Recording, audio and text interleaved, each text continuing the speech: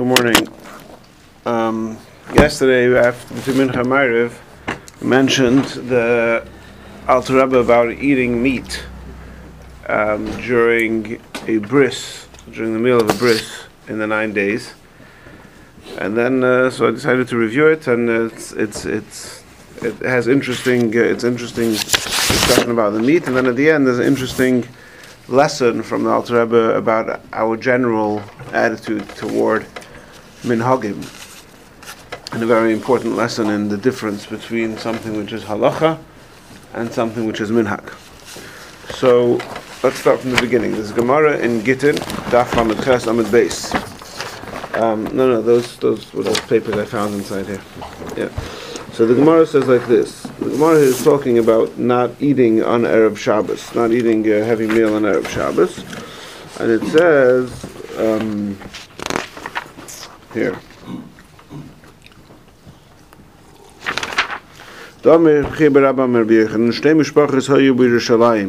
were two families in Jerusalem, one of whom scheduled its meal on the Shabbos day at the time of the drasha, and as the Rambam explains that the custom was that on Shabbos afternoon everybody came back to the Beis Medrash, and the entire community was engaged in Torah study on Shabbos afternoon. So this family were sort of blatantly disregarding the communal Torah study. And one of whom scheduled its meal on the Shabbos Eve. Both of these families were uprooted. So they were doing something wrong, and therefore they were uprooted. Now, what does it mean that they scheduled its meal on the Shabbos Eve? So there's two Perushim in Rishonim. Rashi brings two Perushim. One is that they had their big meal on Friday night. And really, you're supposed to having a big meal on Shabbos day is more important than Shabbos night, and so that was a problem. But the second shot that Rashi brings is that they would have a big meal on Friday, and because not just on Friday, every day of the week, they're a very wealthy family. They were able to afford steaks every day of the week. But the problem was that because they did it on Friday too, so. When it came Friday night and it was time to have a Shabbos meal, they weren't hungry because they had already filled themselves with steaks on Friday afternoon. So this Gemara serves as the basis for the whole discussion in Halacha as to how much and under what circumstances one is allowed to have a meal on Friday, and specifically on Friday afternoon.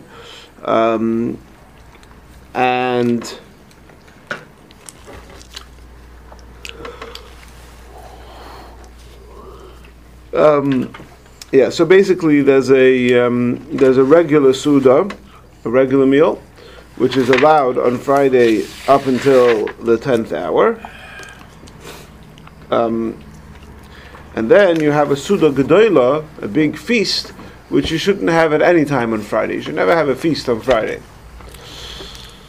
And then we have a qualification. What are we going to do if it's a Sudas Mitzvah? So here we have a Shalah. Shalah HaKadosh is known as the Shalah HaKadosh. Very important sefer. Many widespread minhagim are found, have their source in the Shalah. Just comes to actually, specifically we're going to see the story of the Shalah quoting his Rebbe. His Rebbe is Reb Shlomo of Lublin, and Reb Shlomo of Lublin is quoted by the Shalah many times, and I think one of the most famous minhagim whose source is in a quote from the Shalah in the name of his Rebbe, Reb Shlomo of Lublin, is the minhag not to make Kiddush early on the night of Shavuos. That even if those who bring in Shabbos and Yom Tov early throughout the summer, on Shavuos they don't. The source for that minhag is from the Shalah quoting his Rebbe, Reb Shlomo of Lublin. So here he says like this, he quotes this Gemara that we just learned from the Gemara in Gittin. And then he says, when I was learning Torah in the community of Krakow, with my teacher Reb Shlomo, it occurred that my Rebbe, Reb Shlomo of Lublin, was a sandik at a bris on Friday. And he did not attend the meal after the bris. Which was a chiddush, even though you would expect maybe not everybody stays for the meal, but the sandik would stay for the meal after the bris, and he didn't want to attend the meal because it was Friday. Misudas Mila Shachalom Mirish Chodesh Av Ad Ataynish Einich L'Basar Ki Minyan V'Lo Yoser. So, why did he not attend the meal? He said, I'm going to make you a kal v'chomer. Right? The halacha is, and I'll quote you here from the way it's brought in Shulchan Aruch, that if you have a bris during the 9 days, and in the 9 days you're not allowed to eat meat, but for a bris you are allowed to eat meat, for Sudas Mitzvah. So the Ramah says here in Siman Tov Kuf Nun Aleph, the Sudas Mitzvah, talking here about the 9 days, Kagoin Mila, for example, a bris, or Pidin Haben, V'Siyam Masechta, Sudas Erusin, we spoke about this Ramah yesterday, then you can eat meat and drink wine during the 9 days. Hashayachim Nasuda, those who are shayach, those who are related to the meal. We'll see soon exactly what that means. You should be minimal amount. And the Mefarshim explain what that means is that only a minyan should eat meat. Says Shlomo Lublin, clearly there was a minyan here of people. We'll see later even more than a minyan, but there were plenty of people who were eating as part of this meal on Friday. So Shlomo Lublin says, Madach, how do you say Madach in English? Madach in the 9 days, where it's only a minhag, it's like a kal v'chomer. We say something that's the proper term for it is a fortiori argument. Yeah, Rebbe Ephraim likes that word. It goes like, the logic goes like this: in the 9 days, it's a minhag not to eat meat. It's not a strict halacha not to eat meat. It's a minhag. Now again, we've discussed many times, minhag doesn't mean that it's not so important. There are some minhagim which, my minhag is to wear a gartel, your minhag is to not wear a gartel. Wearing a gartel doesn't become, it's not the same status of a minhag as other things which are binding. For example, the minhag of Ashkenazim not to eat kitnius, it's a minhag, but it's 100% binding, and all Ashkenazim are forbidden to eat kitnius. Now, there's still halachic ramification for the fact that it's minhag and not halacha, as we'll see later. But the status is minhag and it's binding. So he says, look, eating meat in the abstaining from meat in the 9 days is a minhag, and yet we say that that when you have a bris and eating meat is permissible, only a minyan should eat the meat. So, having a feast on Friday, which is more than a minhag, it's a halacha, the Gemara brings a halacha not to have a feast on Friday, certainly only a minyan should eat. So now I come in and I see there's already a minyan partaking in the meal. 1 second. So therefore, says the Sandik, I'm not going to eat. Yes? Why is a minyan required to eat the meat? I mean, the minyan is required for davening, for other, for brachos, or whatever it's been. Eating the meat. Why does the meat specifically need a minyan? Why can't, you know what I'm saying? Yeah, good point. Why even characterize it as a minyan? It's not a religious It's not a Davish B'Kedusha. Very good point. You wanted to say something? So how do we know? Where I just missed it. After brachas. Where do we know that no more than 10 for Sudas Mitzvah? Where does the Shlaz Rebbe get that from? He's making kal v'chomer from the 9 days. No, I'm saying during the 9 days. So 9 days is during the Sudas Mitzvah should only be 10. Meat in the 9 days there's no issue with the Sudas Mitzvah. In the 9 days is the issue with eating meat, and yet we say that if you eat meat, when you are allowed to eat meat, only a minyan should do it. Only a minyan. So I mean, that's not what people do, right? I'm not sure what do you mean? It's not what I mean, if you go to Sudas Mitzvah during the 9 days, you don't make sure that, okay, we got 10, that's it, everyone else don't eat. Okay, so we'll get to that. I never... Yeah, okay, fine, we'll get to that. Now, in response to Michael's question, so that's a good point. I think that you're right, you're 100% right. It's not a Dovish B'Kedusha. In other words, there's certain things that you're not allowed to do without a minyan. You can't say Kaddish, you can't say Baruch Hu, right? This is not a Dovish B'Kedusha that you require a minyan. But the idea is that it's a mitzvah to celebrate... You need an Eidah. No, you should have an Eidah. Oh, just like for bris itself. Set aside the meal for a second. For the bris itself. Now, technically, and this happened during COVID, you don't need a minyan for a bris, you just need a moil. You don't need anybody else. But we always like to do a mitzvah with Pesumei Nissa, with a Roivam, with to celebrate it, and with with the Fanfare. With the fanfare, there you go. So the halachic, obviously, you have 100 people, it's even better. But the halachic ramification of what's considered pirsum, what's considered having it a public celebration, is a minyan. We actually find that with Sheva Brachos. With Sheva Brachos is this interesting thing, because on the one hand, Sheva Brachos is it's not like Kadesh or Kedusha, it's just a bracha. But you're not allowed to say Sheva Brachos without a minyan. Right, now here it's different. You are allowed to have a Sudas Bris without a minyan. But having a minyan, once you've had 10 people partake in the meat, you've sort of fulfilled this idea of making this a public celebration. And Mamela, there's no need to. We try to refrain from meat in the 9 days. Mamela, we don't. We try not to. You'll see soon that the minyan part of it is not so hardcore. Even it gets a bit. We're going to have a broader definition to minyan, but for now, that's the argument he's making.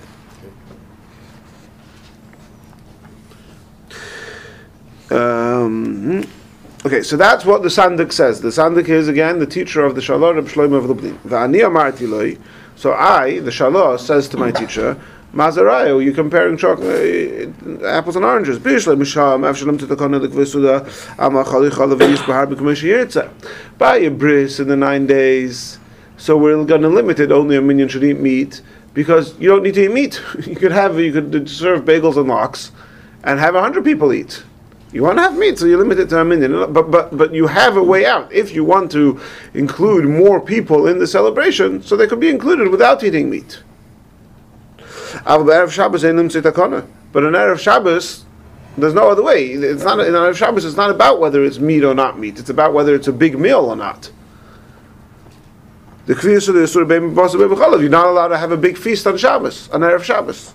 So B'meila, the fact that when in the 9 days we put a limit that only a minyan should eat the meat doesn't tell you that you should also put the similar limit on partaking in the feast on Friday.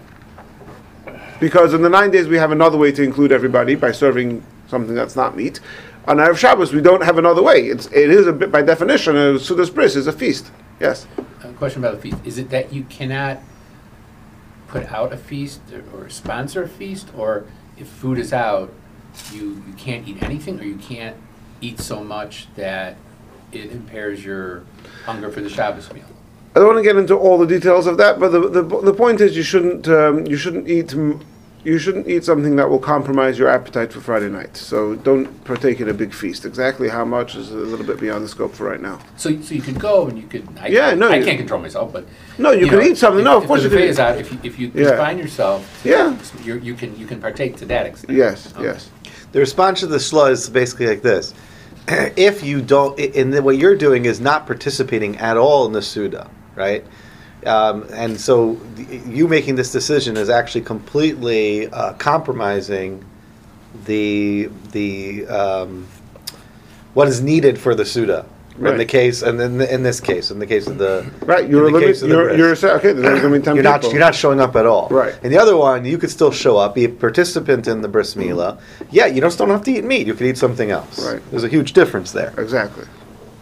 Now, what's the Shalah's argument based on? The Shalah argument is based on the premise that you could have that to fulfill the mitzvah of a suda for a bris, you don't have to have meat. You could have milk. You could have cheese. The Shalah's teacher said no. You can't. Sudas bris must be fleshik. So if a Sudas bris must be fleshik, then a Sudas bris on Friday a Sudas bris on the 9 days and a Sudas bris on Friday are the same. And therefore, just like on the 9 days we limit it to a minyan, on Friday we're also going to limit it to a minyan. Now, is that typical? People have flesheks at Sudas Bris. So my grandson 2 months ago, my son-in-law, who's a meat guy, made this huge, or catered this huge meat thing at 8 o'clock in the morning. Oh, I love those. Who wants to eat brisket and chicken at 8 o'clock in the morning? This guy. So the reason and it was, Animal. Your son-in-law is very definitely from. the Nefesh Bahamas. Yeah. Your son-in-law is very from. And that's the way. That's the correct way to do it. The correct way to do it is to have meat. That's the first time I've ever been to a bris and ate that early in the morning with meat. In America, we're how do you describe Americans, Harry? We just do whatever feels good. We're not into being so from. So in America, you're right. And it's not so common. For nothings. Yeah, couch potatoes. In America, it's not so common because, like you say, who wants to eat brisket at 8 o'clock in the morning? Now, maybe you should say that's the mitzvah. The Maisa, you're right. It's not so common in Israel. It's more common because in Israel it's also, which is another whole discussion. In Israel, it's more common to make the bris in the afternoon because everybody takes a lunch break from work. A long lunch break. Right. So they usually, bris in Israel will be at 1:30 or 2. Even in the United States, sometimes you have people in the summer where you can do so. You'll have people making a bris dafka in the evening in order to accommodate for more people to come. Not too late. Yeah, in the winter you can't do it. In the summer you can. This time of the year you can. Which has to be during. It has to be during the day. This time of the year you can make a bris at 6 p.m. You can't do that in December. Right, of course. Actually, on a personal note, when I made my last bris was 6 years ago, so it was taka in the morning, and I served parav. I served like salmon and parav, cream cheese, and all that stuff. And I also had meat, and I asked 10 people to eat. I asked, can we get 10 volunteers to eat meat? So myself, whatever family, we all had some meat. These are sacrificial type of people. They became fleishik.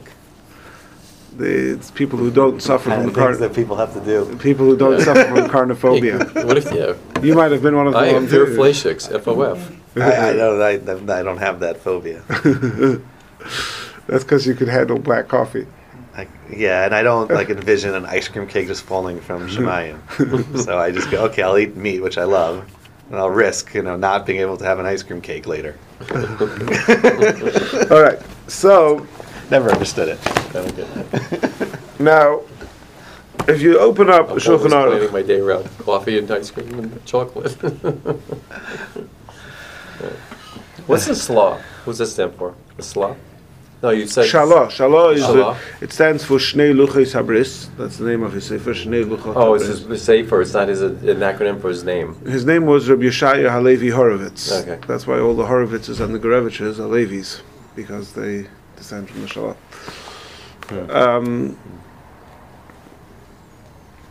Yeah. All right. Now, if you open up a Shulchan Aruch Hilchos Shabbos, so where it says it brings the halacha that you're not supposed to have a feast on Erev Shabbos, but then it says a sudas mitzvah that its time is to do an Erev Shabbos, such as a bris. The bris is today, right? Mm-hmm. So then mutter, it's permissible to have a feast. Kaid Nirali says the Rama v'chena minig poshet. This is the minhag, in fact, that you have a feast on Erev Shabbos for a bris. That's it. Says the Mogen Avraham, the Shalah Kosav, the Shalah writes, Moiri Marash Milublin, that my teacher of Shlomo of Lublin, Hoye Sandik Erev Shabbos, V'loirotzo leilech ala Suda, and the Sandik did not want to participate in the Suda minyan bilodi, because there was already a minyan without him. V'Shalah Hishiv lo, and the Shalah answered him. In other words, the Sandik didn't want to go, but the Shalah said to him that you were wrong, that was fine to go. Mm-hmm. So, what seems strange about this? He didn't finish the story. Oh, he didn't finish the story. The story is that the Sandik didn't want to go. The Shalah answered him back. But then what happened? The Sandik answered him back. The Sandik says, no, you have to have Fleishik by bris. So therefore, the Sandik didn't want to go because he drew this comparison between the 9 days and Friday. The Shalah says, no, you can't compare them because the 9 days you could have a bris without meat. In the Shabbos, you can't have a bris without a meal. But then his Rebbe said back to him, no, you can't have a bris without meat. So the Mogen Avraham seems to be selectively quoting only a part of the Shalah and leaving us with the wrong impression of what the Shalah actually says. Confirmation bias. Right? He responded, he knocked down the argument. Right. But then he had... Seems strange, right? Yeah. All right. Now let's look at the Alter Rebbe.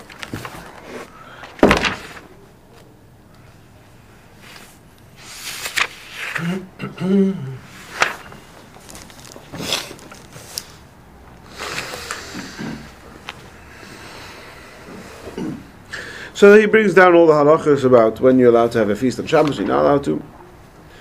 Bris. And then he says like this: V'toiv, it is desirable. Shaloi lechel b'suda zu, ela minyan metzumtzum bilvad, min hashayachim lahasuda. Sorry, ela minyan metzumtzum.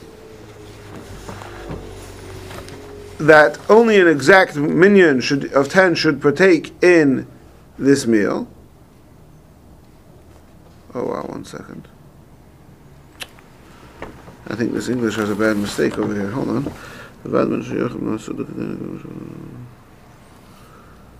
No, this is a mistake. This is a bad mistake. Nicht, dass darf man das lehnen. Darfst du nicht?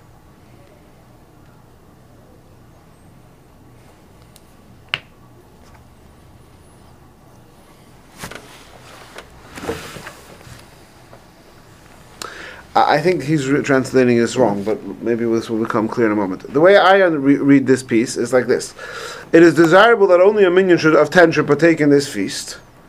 Levad min hashayachim lesuda. In addition, besides those people who are actually directly related to this meal, like the relatives, hashashvinim, and the you know the kfatza, you know, the people who are, in other words, family relatives, and also people who are part of the simcha. If it's a Friday wedding, then those who are the shashvinim, those who take to the chuppah. Was a wedding? What? If you have a wedding on Friday, the shashvinim, let's skip that. It's just gonna. It's not really relevant to our discussion. Let's skip that line, right? Again, the way I'm reading this line is what the Alter Rebbe is saying is that it is toiv, it is desirable that when you have a bris on Friday, there should only be a minyan partaking in the feast. In addition to the Balei Bris, which means the Moel, the Sandik, and obviously the father, and other relatives. We'll see soon what other relatives mean. So you could have the Avi Ben, the Sandik, the relatives, and another 10 people. That's how I'm reading this section. Now, the way they've translated it is, I believe, erroneously. In fact, so the Sandik, the Moel, the father, and they're not going to be part of the minyan? Exactly. They're in addition to the minyan. Really? Right. So that's why if you want to minimize the people eating meat, it should minimize every 10 exactly. people. Says Michael, here we're not talking about meat, here we're talking about a feast on Friday, but same idea. If you're trying to minimize it, so a minyan is a minyan. Just like when you have a Sheva Brachas, you need a minyan for Sheva Brachas, the Chassan counts as part of the 10, right? Yeah. So here also, you want to minimize only a minyan, it's only a minyan. So the father, the Moel, the Sandik, the nephew and the cousin, okay, and then another 5 people. Why are you saying another minyan except for those things? Now, in the English translation over here, actually write that. The way they translate it is, I'll read it to you straight out of here. It is desirable that only an exact quorum of 10 partake of the feast in addition to those who share direct. No, sorry, 1 second. I was reading this wrong. No, they translate it correctly. They translate it just like I said. Sorry. It is desirable that only an exact quorum of 10 partake of the feast, in addition to those who share a direct connection for the feast, e.g. the close relatives and the Ma'alim Sandik. Yeah. No, they translate it just like I explained it, and it is correct. Okay. Good question. Hopefully it's going to become clear as we go along. Yes. Is there I know when it comes to challah, wine, whatever, there's a minimum amount that you have to eat. Did you ever mention, is there a minimum amount of meat that you have to eat? I mean, can you just have a little bit? Can you have a little bit of chazayis? That's interesting. That's a question. L'chayra would have to be a You don't kazayis. have to accept this answer. The minimum amount of meat, you don't have to accept this answer. No, You don't have to have a kazayis. You always have more. So that's a zichra. Yeah, l'chayra there's no limit that way. But I imagine the limit would be a minimum of a kazayis, just like on Yom Tov, you have to have wine, you have to have a revius, and in the time of the Beis Hamikdash, you would have to have meat, you would have to have a kazayis, because ain't simcha basar. So if you accept the opinion that you have to have meat at a suda bris, then you would have to have a kazayis. Yes. Okay, and is less than kazayis considered if you want to have milk afterwards, or any quantity of meat? Even a speck of meat, you don't have a grain of sand or less. Listama, No, I'm Yeah. listama, curious. as long as it's something you have to chew, right? Then It depends on the reason. The mice of the minig is that you You wait don't have to 6 chew hours. everything. You take chopped meat. And you can Right, swallow but it there's straight another without chewing opinion. it. There's another opinion that goes by your gullet, right? So then, according to that, it doesn't matter how. It You know, doesn't matter whether you chew. you know where there's a difference between meat and chopped meat and other meats, perhaps. The halacha is that a woman is not allowed to eat meat on the day that she goes to mikveh, unless it's Shabbos, Yom Tov, etc. There are certain cases where I've seen, like if it's going to be very embarrassing if she doesn't, things like that, where I've seen certain poskim say chopped meat is okay if it's Embarrassing? chopped. What's embarrassing? You know, if she's going to be part of the family barbecue and she's not going to be able to eat because then everybody. Why? Oh. Why you're not eating? What's the matter? Yeah. Why can't a woman have meat when she's going to the mikveh? What does that get Because stuck in it the got teeth? stuck in her teeth. Oh. Okay, but that don't try that at home without Brush your asking her. teeth, But boss. But there is like a nafkamina and halacha, whether you paskin like the opinion of Rashi or the opinion of the Rambam. yeah, the reason why but you're the mice- waiting is that's suck true. in your but A woman the mi- open her mouth when she's going to mikveh. If you taste something, no, just a little taste from the. no, but it has to be that if she would open her mouth, there would be nothing obstructing the water getting in. That's the halacha. Has to right, even though she's not opening up her mouth to let in the water. But nevertheless, there can't be an obstruction anyway. I didn't know that. A woman has to clean her teeth before she goes. When Mashiach comes, Yeah. we're all going to have to know these halachas because men will also have to go to mikveh for certain things. Yeah. With all the rules. Anyway, a few weeks ago we spoke about the mikvahs in Eretz Yisrael. Mm-hmm. Actually, this past Friday, I went when I took Mendel to the mikveh. So I showed him. You see, there's steps. There's a big step and a small step, right? Because when you toivel, you have to stand on a big step. You're not allowed to toivel standing on a small step. Wow. Because you won't do it well. Yeah, we're not. You're afraid you might not do a good You might job. not have your balance. Anyway, Toivel of dishes? Yeah. Kalim?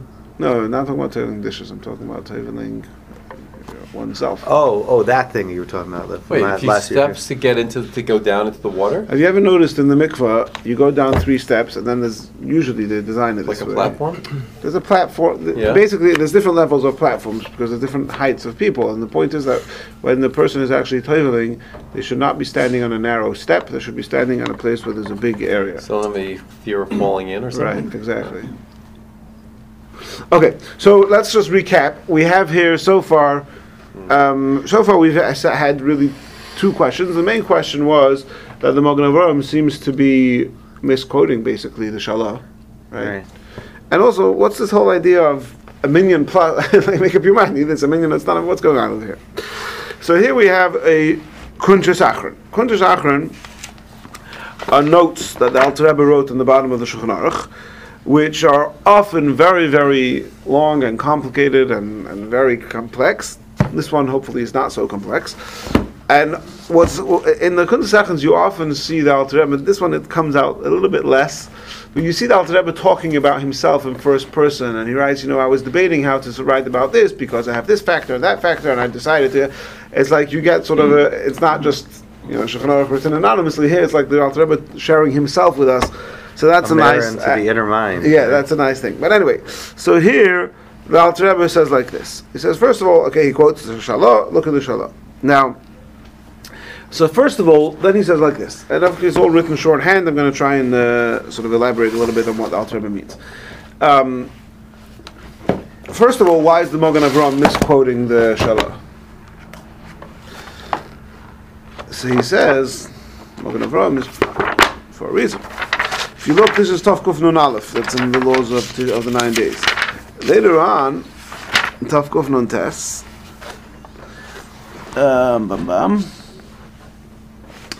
there's another halacha. He's talking about on Tisha B'Av itself.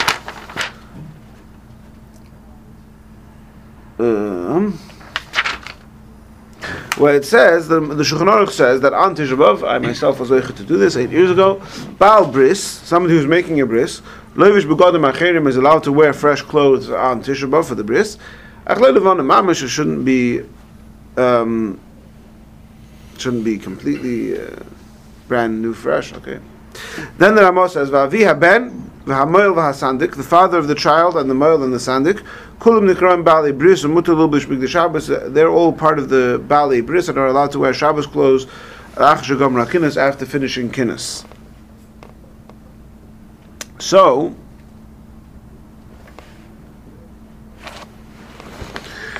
so the Shulchan Aruch says that the Baal Bris, which seems to be meaning the father of the child, but the Ramah says that the Baal Bris includes also the Moel and the Sandik. So, when the Magen Avraham is looking at this whole story with the Shalah, says the Alter Rebbe, there's another whole point of the whole argument missing. Even if we are to accept the final argument of Reb Shlomo of Lublin that you must have fleshik by the Suda of a bris, and therefore it is valid to compare a Friday bris to a 9 days bris, and just like in the 9 days we only have a minyan, on Friday we should also have a minyan. But what does it say in the 9 days? In the 9 days it says that the Ramah says to only have a minyan, but the Magen Avraham over there said that the Bali Bris don't count for the minyan. Well, we'll see soon what the Magen Avraham is saying. So therefore, the Rebbe of the Shalah, the teacher of the Shalah, was wrong according to Magen Avraham for another reason. Not because his argument was wrong, but because he was the Sandik. If he was talking about somebody else, then it would have made sense. Just some random guy who comes to the bris, there's already a minyan eating, then you shouldn't partake in the bris. Okay, now you're making a valid argument. But you yourself, with the Sandik, is arguing the Magen Avraham. Excluding himself. You're the Sandik, you're the Baal Bris. You have no limitations. Is that enough of a reason not to tell the whole story? For the Magen Avraham, it is. The Magen Avraham is always very terse. The Magen Avraham wants you to come away with the conclusion that the Sandik himself was allowed to eat at the bris. That's what he wants you to come away with. So instead of going into the whole long, elaborate reasoning, he just tells you half a story, and from the half a story, you're going to realize that the Sandik should have eaten at the bris. Not just the Sandik. So, the Sandik, the Moil, the... Yeah, forgive me, he yeah. could have been more terse and made that point. I think that, I'm happy to be mafalfa, but I think that we might be getting a bit too far afield for right now. Afterwards, we could talk more. Okay, so in other words, when you read this Magen Avraham in Hilchos Shabbos, you come away with the conclusion that a Sandik should have eaten at the bris, and that's the conclusion that the Magen Avraham wants you to come away with. So that's why he sort of leaves out a part. So that's in order to make sure that that's the conclusion you're going to come away with. Now, but he makes that point that the Magen Avraham says that the Baal Bris and all that. That's like, does he emphasize that? He does, because he says. That's what I'm saying. Yeah. Okay. So I should clarify. The Magen Avraham says, he quotes, like we said, he quotes half the story, and then he adds 5 words. V'ayin siman tov kuf nun aleph sif yud. Look in siman tov kuf nun aleph sif yud. In tov kuf nun aleph sif yud, which are the laws of the 9 days, we have a Magen Avraham. And what does the Magen Avraham say over there? The Ramah said that it should only be a minyan, and the Magen Avraham over there broadens it to include the rest of the Bali Bris. Let's read that Magen Avraham.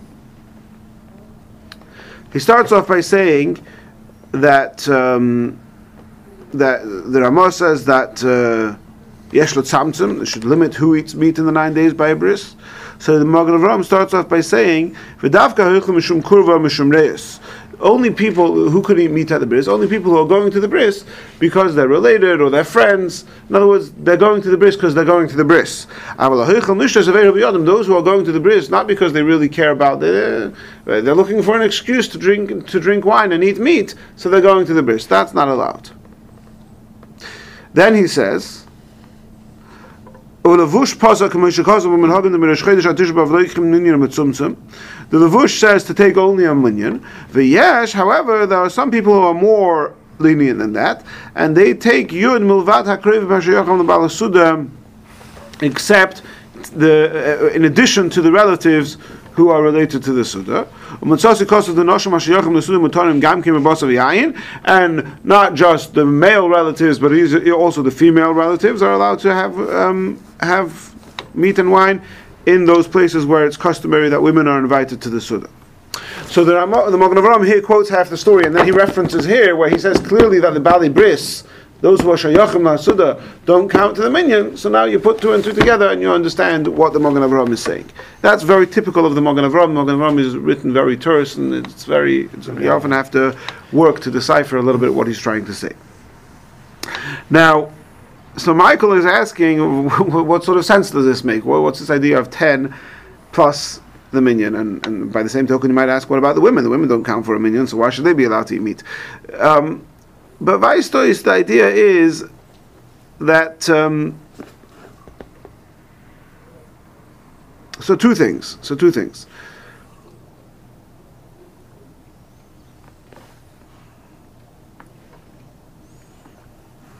Now, elsewhere, I just want to add before I say that. Elsewhere, but then he says also by a siyum, by a siyum masechta, only those who are coming because they want to be part of the siyum, not because they want to looking for an excuse for meat. And that, I think, is the big pirutz. We have many people you have in these places. Somebody comes, okay, we make a siyum, and now everybody has steaks. No, you can't do that. If the guy is making a siyum, and he would be making a siyum in January, and you would also go to his siyum and have steak, then you could do that in the 9 days too. But just because you want to eat steaks, so you have, that's the joke, that I make a siyum in the laundry room, and now my wife can do laundry in the 9 days, right? In other words, it's a joke, but it's a true point. In other words, the idea isn't like, oh, we can't eat meat, so let's just plug in a siyum and now we could all eat meat. If you are actually celebrating the siyum, then it's appropriate for you to eat meat. Okay. Somewhere here, I'm not going to spend time finding it right now, but somewhere here, the Magen Avraham, right here, in the next line, relatives means psulei edus, people who are close enough of a relative, close enough of relatives to be disqualified for testimony. So siblings, nephews and nieces, first cousins also would be disqualified, Mekardin.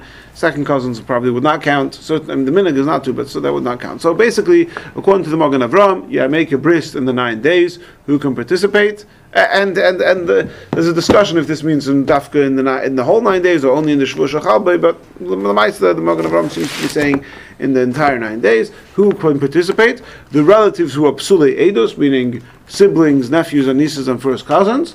Plus, and of course, the Moel, the Sandik, and the Aviyah Ben. Plus, and that those relatives include men and women. Women first cousins can also come, and a minyan. Now, Michael is asking, what's pshat to the minyan? You already have a minyan. You have 10, 25 first cousins. So, l'chayra, you have to say, and we're going to get to this at the end, that this is one of the differences between a minhag and a halacha. And Rav Moshe Feinstein uses this all the time. There's actually a book in the library published by Feldheim called The Making of a Minhag.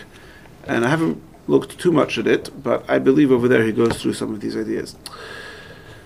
Like we said before, the difference between a minhag and a halacha is not in how binding it is. A minhag is 100% binding and obligatory for everybody to keep. The difference between a halacha and a minhag is the not the tool. Well, halacha has an onesh if you attach to it. A minhag doesn't. Right? Okay. Yes, that's after. Isn't that amazing? That would violating a minhag. It's not like usher. It's not usher l'chatchila. I mean usher deraisa. No, but of course, no. Of course, a minhag is not deraisa. There's things that are derabanan. But here, I'm not talking about how badly we're going to punish you. I'm talking about who's going to punish you. But who's going to punish? No, there's no punishment. Who's going to punish you for not following a minhag? He's saying that's not the. That's not what's irrelevant. That's not what should a Jew be doing? A Jew should do all minhagim that are part of his community's minhagim. The difference between halacha and a minhag is halacha has what makes halacha binding. What makes halacha binding? We just had in last week's parsha. Well, last week's parsha, Parshas Matzah, starts with the idea of vows, and really a vow. That's why is a minhag binding? Why is it forbidden for, I believe, everybody around this table to eat kitnius on Pesach? Right? Because our ancestors, no, not you. One second. Our ancestors took it upon themselves, kind of like a neder. We made a vow that we're not going to eat kitnius on Pesach, and they said that this vow is not just for us, but it's for our children and for our descendants. So B'meila becomes binding. Now, you could ask a question: what gives them the right to make a vow? Who gives my grandfather a right to make a vow on my behalf? That's an excellent question. We're not going to have time to discuss it right now. That is how, the mechanism. That's the word I'm looking for. That's the mechanism of a minhag. The mechanism of halacha is, it could be a biblical law, it could be a rabbinic law, but the mechanism is, the Torah instituted such and such, the Sanhedrin, which have a legal, a legislative capacity, legislated such and such, that becomes legislated law. And law has how do you call it, tools, has rules to work by, right? So, for example, a minyan is a minyan, right? Once you have 10, you have 10.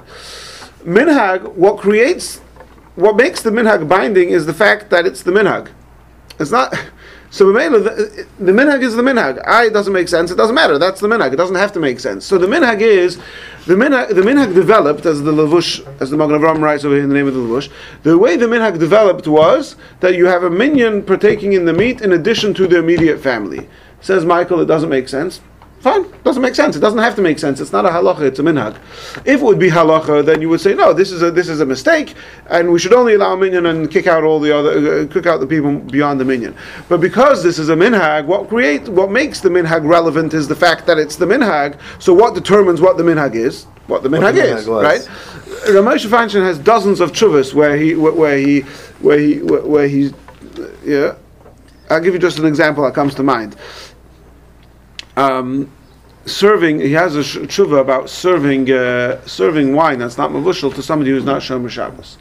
Now we know wine that's not mavushal, if somebody who's touches it, right? So a goy touches the wine that's not mavushal, you're not allowed. It's tam yenam. You're not allowed to drink it. Not allowed to drink it. That's the goy. Now the same is true. Somebody who's not shomer Shabbos, goy l'chol davar. So they're not allowed to drink their wine. So essentially, if I have a guest at my table who's not shomer Shabbos and I give him wine that's not mavushal, I'm serving him not kosher food, because as soon as it's in his cup and he picks it up, it becomes not kosher. Mishum chasness, right? So he shouldn't marry himself. Again, somebody. Why is it not? Why I thought it's kachel chatchila, the wine, because it wasn't used for. It was. It wasn't used for avodah zarah. Avodah zarah. No. There's yain nesach and the stam yenam. Yain nesach means wine that an idolater used for libation to his pagan idols. Then that's the Doraisa din. The Rabbanan din is that any wine touched by a goy is stam yenam. You're not allowed to drink. You're allowed to sell it. You're allowed to have benefit from it. You're not allowed to drink it. Okay. Now, but you can pour it for them, then they can drink their own wine if they're goy. A goy, I don't mind if a goy drinks it, yeah. But here I have a sticky situation. I have a yid who has to eat. But a Jew who's not shomer Shabbos has both problems. Yeah, a Jew who's completely flippant of Shabbos. Again, we're not going into. We might have heterim to Nishanish, but. Okay. Take a Jew who meets the criteria of Mechalal Shabbos B'far Hesia according to all opinions. So on the one hand, I'm not allowed to serve him non-kosher food, right? So but his wine, him handling it makes it not kosher for himself. Right? So they can't drink wine at your table? So somebody asked... That's the question. Well, they can't drink, they can't even touch the bottle? Right. Touching the bottle makes the wine not kosher inside? Yeah. That's why you have mavushal wine. That's why you have wine that's mavushal. Wait. This is only the wine that's not mavushal. If it's mavushal, there's no problem. That's the whole reason why we have wine that's mavushal. Because solves a lot of dilemmas. Okay, so let's go back to the mavushal part. The mavushal part is the wine gets the process of it. The mavushal technically means to cook. We're lenient to rely on the fact that pasteurization counts as cooking. Okay, the wine is cooked, and that releases its ability to absorb. Because cooked wine because the whole basis is made to. The reason why we're so strict is because we really want to stay as far as possible from paganism. So we go really, really far. Once the wine is cooked, it would never be used as a libation on a pagan altar anyway. So Mela, the whole thing falls out the window. Okay. All right. So somebody asked Moshe about serving. Did you ask pagans about that? Did they confirm that a pagan? They would never pour mavushal wine to their libations. No, what do you think? You're saying? No, wait a minute. We're following. This is how you treat your idol. We're basing this on a pagan minhag that they don't eat, that they don't use cooked wine. Because the whole question isn't what the pagans will do about pasteurization. This thing about wine that's handled, right, is attached to that biblical prohibition, and the biblical prohibition is only a certain kind of wine. Why? Because that's the wine that was used typically for Obviously, this is talking- idolatry, which they these- don't use wine that's these mevushal for words- idolatry. these- So then to Okay, make that I see. attachment, Oh, so it's we've altered the wine in a way that they've never used it, so it's not considered ever to be it has to start with that starting point. qualified for. Right, Mr. Pestier, It's or like- whatever his name was, that's lived. He lived way past the time that these laws were legislated. So now you could ask the question: well, had pasteurization existed in those days, would the pagans have used pasteurized wine in the altars? Thank God we don't They need to know. probably do today. No, but the point, but I think pasteurized wine is considered less chashiv. Could be. Yeah, no, that's for sure. Anyway, we're getting a bit too sidetracked, and I'm just Yeah. trying to make a point. So somebody asks Ramosha, are you allowed to serve somebody who's not Shomer Shabbos wine that's not mavushal? That's essentially the question. And what Ramosha does in that tshuva is, and again, you could argue with it, but he wants to argue that the idea of treating a Jew who's Mechalel Shabbos as a goy vis-a-vis Ayin Nesach is a minhag. And then he says, so the minhag is defined by the minhag. The minhag is that I shouldn't drink wine that he touched. There's no minhag not to serve him wine. The two are mutually exclusive. If you use halachic rules, then 2 + 2 = 4. If I can't drink it myself, I can't serve it to him. It doesn't matter. That's if it would be halacha. Because it's only a minhag, the minhag is defined by itself, and that's it. Okay, again, this was a complete... I just mentioned this, by the way, as an example. We don't need to get sidetracked with all the laws of Yain Nesach. My point was that Michael, your point is 100% true. Logically, there doesn't seem to be any sense in saying a minhag, that you could have a minyan plus the relatives. The relatives could be 30 people plus the minyan. Well, you already have 30 people. Why do you need that? Right, you're right. If it would be halacha, then that would be a 100% logical argument, and this would be a problematic din. But because the minhag of not eating meat in the 9 days is a minhag, so and therefore the allowances to the minhag are defined by the minhag itself, and the minhag itself is a minyan plus relatives, so that's what it is. Maybe there's another explanation. That's the only thing I could think of right now. But there's the question of halacha, and then there's the question, assuming that the ones who originated this minhag had a reason for why they implemented it the way they did, is just an interesting, maybe academic question, but it doesn't change what the halacha is. Right, so the halacha is very clear. What do you do? Halacha, you do what the minhag is. The minhag is that even that including besides the 10 that you could that not including besides the 10 you have the people that are the ones who are celebrating the simcha itself. But still, it's interesting academically. Well, why did they do that? I mean, I'm just saying, like, that's always a good question. Or the same thing with the Stam Yenim question with a non-religious person. Yes. Why did it not apply in that case? So it might be that there's a logic why the minhag from the beginning, the people that originated the minhag didn't. It could be, but because so you could say. I mean, it is kind of ridiculous to say that a person handling their own wine, right? But that when you have a thing, because mishum chasnas. It would be ridiculous to say that by giving him wine that it's lifnei iver. No. So I'm saying, By the way, it is logical. another time where some poskim adopt this whole approach is actually for kitnius, because what's the criteria of kitnius? What makes something kitnius? So if you say there's different opinions, is it this criteria? So for example, now there's a big shaila these days: is quinoa considered kitnius? So some poskim say, I mean the matcha is exactly the same criteria as rice. Okay, fine. There's different approaches. One approach is no. Kitnius is defined by kitnius. Anything that wasn't around, anything that was not in the original minhag, because my ancestors 500 years ago didn't have quinoa. So quinoa is not kitnius. Quinoa might be easier confused with wheat than rice. It doesn't matter. They refrained from rice. They didn't refrain from quinoa. Right. That there is such an approach. It sounds right to me. Okay. Now listen to this. Wait. Were peanuts? We can't eat peanuts, right? That's also machlekes. What? Were peanuts in Europe in all those hundreds of years? No, peanuts are an American product that were raised, that were created here. I'll make you created here, Michael. that were developed here. I'll make you a commitment. Belina, if you remind me closer to Pesach, I'll do a class in kitnius. That's good. I mean, the whole Kitnius oil. There's a lot of. You don't want me there with. have to do it when you're out of time. Find the week that you're not here. Michael is here. I don't know if you can orchestrate this. Maybe I'll go give the class in Florida. Make it a few weeks before Pesach. So okay. Now here's like okay. You're going down to Surfside? I got a lot of opinions about this. All right. Now here am myself. What does Alter Rebbe say over here? So that's it. So far, the Alter Rebbe has explained his psak based on the Magen Avraham that you could have a minyan plus the relatives, based on the Magen Avraham half quoting the Shalah, right? Okay, we've explained all of that. Now, let's read the Alter Rebbe again. V'toiv, it is good. Shaloi lechel b'sudah zu, that only a minyan should eat in this sudah. We're talking about Friday. Toiv, what do you mean it's good?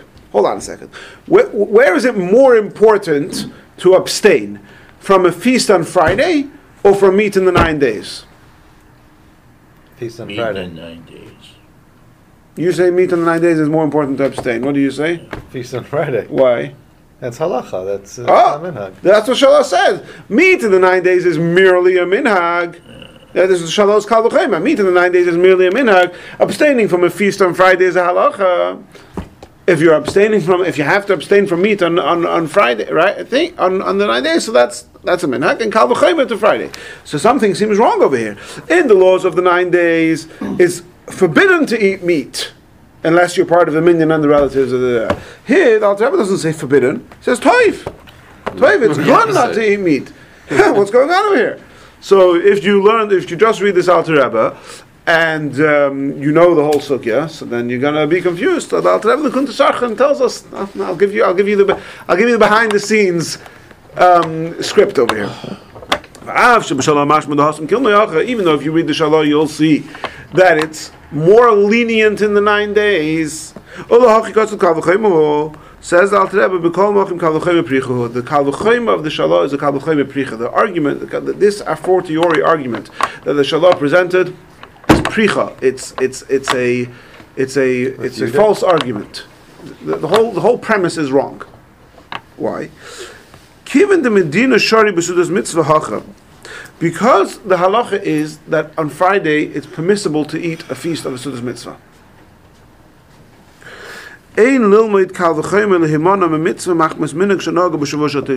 Again, I'm going to a bris on Friday, and there's already 50 people eating. It's a Sudas Mitzvah. It's a mitzvah. If it wasn't Friday, if it was Tuesday, it would be a mitzvah for me to participate in this meal. So now I'm going to go to this feast and I'm going to make a Kal V'Chema. You know what? I have an opportunity now to do a mitzvah and participate in this meal. I'm going to abstain from this mitzvah. Why? Because there's a minhag not to eat meat in the 9 days, and over there we find that you should only have a minyan. I'm sorry. That doesn't work. Right. Again, this is not halacha, this is a minhag. Right. If it would be a halacha that you're not allowed to eat meat in the 9 days, and then we would say by a bris only a minyan and no more, then you could do 2 + 2 is 4 and apply the same argument to Friday. But because the 9 days is a minhag is defined by minhag, so you can't use that logic to then abstain from participating in a mitzvah meal on a Friday. Interesting. Wait. You're taking that same. The mitzvah is the bris. Well, it's the a mitzvah. It's not a mitzvah. And well, it's not the same. Of course, it's not. It's not. It's a mitzvah to participate in a Sudas mitzvah. In other words, celebrating the mitzvah. It's what's the mitzvah? What's the participating in a meal that's celebrating a mitzvah is a mitzvah. It's a mitzvah to attend a bris. It's a mitzvah to attend a pidyon haben. It's a mitzvah to attend a wedding, a sheva brachas, a siyum. All of these things are mitzvahs. It's not the same. It's not the same level. No, yes, of course not. It's not a biblical mitzvah. It's not an obligation. You don't have to go around town participating in every bris. But it is a mitzvah. It is a good thing. It's a good deed. It's a good deed to do. No, I understand, but it's not a mitzvah that's obligatory. It's a mitzvah that's optional. It's an optional mitzvah. Yeah, it's an optional mitzvah. Right. So. But the point is that you can't. I have an option. Call it an optional mitzvah. I have an optional mitzvah to participate in this bris. Don't tell me not to participate in this bris because there's a minhag in the 9 days. The 9 days thing is a minhag. You cannot extrapolate from a minhag onto another case. The minhag, even though again, if it would be halacha, so then halacha works with 2 + 2 is 4. right? This is a minhag. Minhag doesn't all have to make sense. The minhag applies there. It doesn't apply here. That's it. One second. Let me just finish this line. Stronger than a mitzvah, and a mitzvah is stronger than a minhag. Because since this minhag has not, in fact, as we observe, been adopted to Friday, as the Ramah says here in Hilchos Shabbos that the minhag is to participate in a bris on Friday without making any limitations to only a minyan. We do not have a chiyuv, we are not obligated to copy and paste the minhag from there and apply it over here. Our obligation to minhag, our responsibility to minhag, is only not to neglect minhagim that our ancestors have already adopted. As the pasuk says, "Al titish Torah semecha," do not abandon the Torah of your mother. That's your responsibility to minhag. Don't neglect a minhag which your ancestors adopted. Aval haschal ha-minhag, there's no to start a new minhag in shum chiyuv b'davar. There's never an obligation. You must start a new minhag. Afim roi v'nochan again, even though it may be a good thing to do, and therefore, like you say, that's why the Alter Rebbe says, "Hey, v'toiv." It's a good thing. It's a good thing not to participate in this meal because it's only an optional mitzvah. You have the minhag from the 9 days, so it would be good to do the same minhag on Friday. But I'm not going to tell you that. Therefore, you have to do the same thing on Friday. Because it's a good thing to do. It's not. There's no. It's a good thing to do because it's a good thing to apply that minhag here as well, maybe. But it's not an obligation because our obligation to minhag is only to uphold the existing minhag. There's never an obligation to begin a new minhag. And then he finishes off. Think about the original story. What's our original story? There's a bris on Friday. Reb Shlomo of Lublin, a big Rebbe with many Talmidim, he's the sandik. He comes to the bris. He sees there's already 20 people eating. He says, "Okay, I'm not going to participate. I'm going home." Hello? You should make a bang on the table and say, "Hello, only 10 people are allowed to eat. The rest of you go home." He doesn't do that. Why doesn't he do that? He says, for this very reason, Reb Shlomo of Lublin didn't tell anybody else to go home. It was his personal chumrah. He wanted to do it.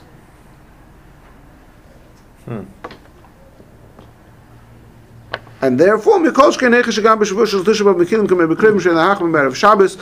therefore, there's certainly no reason to be more machmer in Erev Shabbos than in the 9 days. And just like the 9 days we allow the minyan plus relatives on Erev Shabbos, certainly there's no reason to be machmer for the relatives, even if there's already a minyan.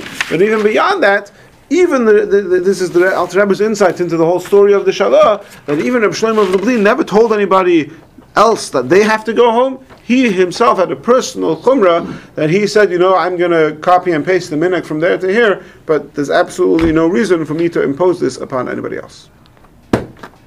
Ad Khan. Interesting.